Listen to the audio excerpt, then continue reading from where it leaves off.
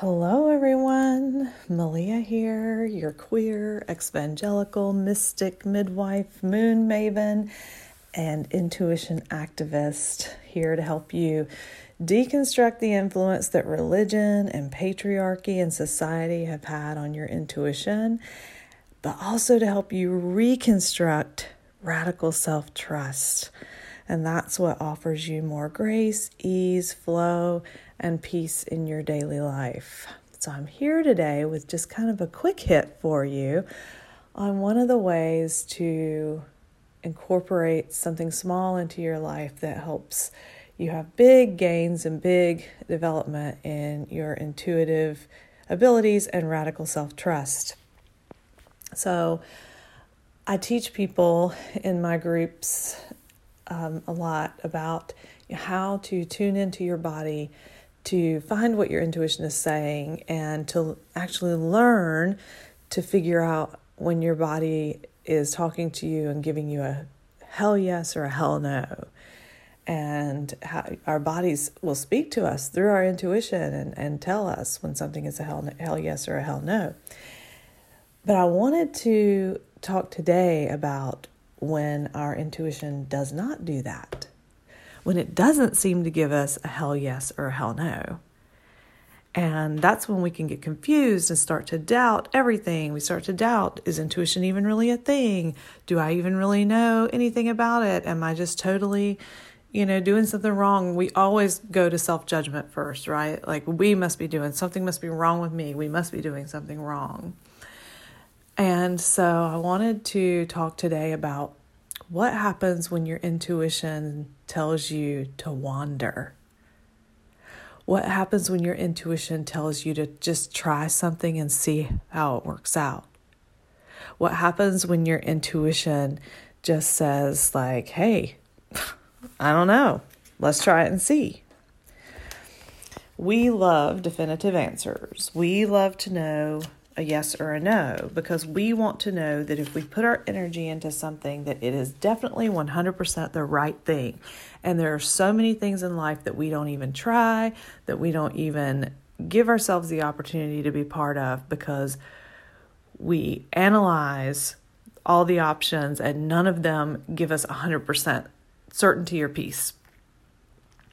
And it's important for you to know is that sometimes wandering, curiosity, trying things, going on a journey that you don't know exactly what the destination is going to be is the most important way to get to your hell yes or hell no. Sometimes you can tap into your intuition and it just comes. Hell yes, hell no. But sometimes you don't get that clear hell yes or hell no from your intuition, and that usually means either wait or wander. And I want to talk about the wandering today, because if you grew up in fundamental Christianity like I did, one of the ways that they indoctrinated you not to trust your intuition and not to trust yourself was to really demonize wandering and just trying things and just getting and being really curious about something. What was presented to me was that if you had a question about anything, you could always find the answer in the Bible. And of course, the Bible talks a lot about wandering off the path and taking the broad road and, all of those things that really make you feel like when you're uncertain about something or you're not sure, that it's something wrong with you and that you're not seeking the answer deep enough or hard enough or being open enough to find it. And we love to find answers. We love to find definitive answers, but those just aren't always there, because there's nothing wrong with wandering. Sometimes we have to wander in order to gain the knowledge, gain the experience, gain the wisdom, gain the resilience that we need to know whether something is a hell yes or a hell no, to know whether something serves us or whether it doesn't. And let me tell you, the wandering is a very vulnerable place. It's like being asked to take a journey where you don't know the destination. And that can be really unsettling. But sometimes we have to take those journeys because the journey itself is so critically important to building that radical self-trust. Getting to the end of a wandering journey and being able to look back and see how it served you puts huge dividends in your self-trust bank. Huge. But the process of trying something, of stepping out into uncertainty and into the unknown, that's the scary part. So that's the part sometimes we need to reach out and get support from someone else who understands the intuitive journey and who can say, just do it, just step out there, just get curious. Just as easily as you step onto a path, you can step off of it. Yes, the journey of wandering can sometimes lead us to spend money that we can't get back. The journey of wandering recently led me to spend money to get my hair ashed down so that I could embrace my gray growth, which I have yet to do, and I'm still not settled with it, and I still don't know if this journey is going to lead me into a hell yes or a hell no with my hair.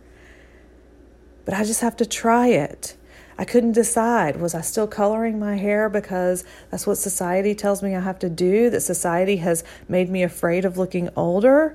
Or am I still coloring my hair because it's a true, authentic expression of myself? It's an artistic expression of myself. I wasn't sure, and I couldn't get a clear yes or no from my intuition. So guess what? I'm trying the gray. And I don't know where this destination is going to end. I don't know if I'm going to be running back to the hairdresser and spending another chunk of money to take myself back to where I was, or whether I'm going to embrace this and keep going. And it's okay not to know that right now. It's okay not to be certain about that right now. I realize I'm talking about hair and that's trivial, but the $125 I spend to do this is not trivial for me. If I get to the end of this journey and realize my hair is an artistic expression and I'm going to pay another chunk of money to go back to what I was before, that's not such a small thing to me. But the journey of finding my authentic self, of finding how I truly and authentically feel about this issue is valuable, way beyond what I would spend. Finding my truth, finding myself in this journey of wandering will give me confidence and add to my self-trust in ways that will 100% help me with bigger decisions that have a lot more at stake than just hair color. So if you're like me and you grew up in that fundamentalism, or if you just grew up in a home or an environment where you were made to fear the wrong decision or doing the wrong thing, and so you hold yourself back because you don't have a definite hell yes or hell no, you don't have that certainty and security that you're doing the right thing, I want you to explore the discomfort of wandering. And sit with it and see what you learn about you, what you learn about the world around you in that place. I just did the forecast for the next lunar cycle. Tomorrow's the new moon as I'm recording this, and I've been telling everyone that's what this next lunar cycle is going to be all about, the wandering. Getting still and staying focused and allowing yourself to wander and be curious and not know or be able to see the final destination. That it's okay to have dreams and desires about what that final destination will be, but also to commit to the journey not knowing that information. This is where we really build our wisdom and resilience stores. This is where the real evolution of our authenticity happens. I truly believe it happens in the wandering. So what old beliefs do you need to uproot about curiosity and wandering so that you can allow yourself to do that? There's so much there to unpack, right? But this is good work and good stuff. Thanks for listening. This is just a quick hit today to give you a little encouragement on this journey, because this is the natural cosmic energy that's coming. And I believe that a lot of people are going to be feeling this urge to wander. But depending on what you've been taught and depending on how you've lived your life up to this point, that urge to wander may be a tug of war inside of you. For some people, it's just it's yay, let's go. And for some people, it's like, oh, I just need to know that the destination will be worth it. I just need to know.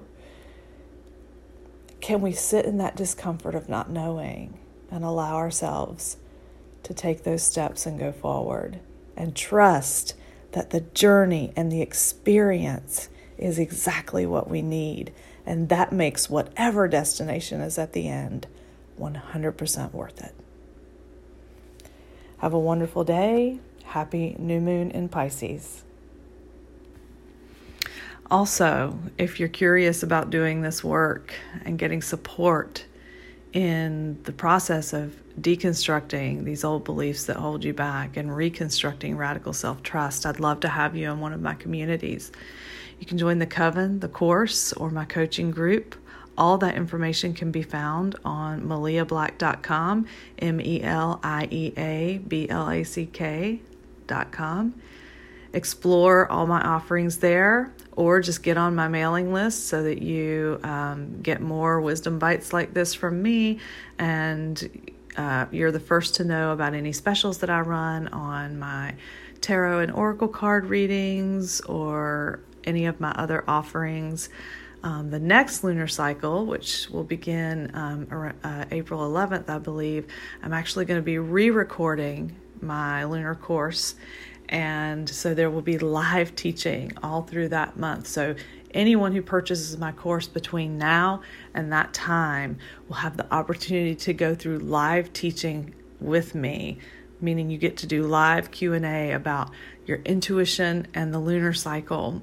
So if that's something that you've been curious about, that you've been wanting to learn more about, like how does the lunar cycle affect us, I think you'll find, number one, that my teaching is very different from most others. It's extremely practical, and even the most, woo curious or non-woo person can find a lot of wisdom in my course. And a lot of people have been curious about how to work with the energy of the moon, and I think that the way I present it really resonates with a lot of folks, especially those who are deconstructing from strict religion and things like that. So check all that out over on my website, or just shoot me a DM and let me know what you're curious about, and I'll let you know which offering is most fitting for you at this moment in time. Thanks for listening, and I'll see you soon.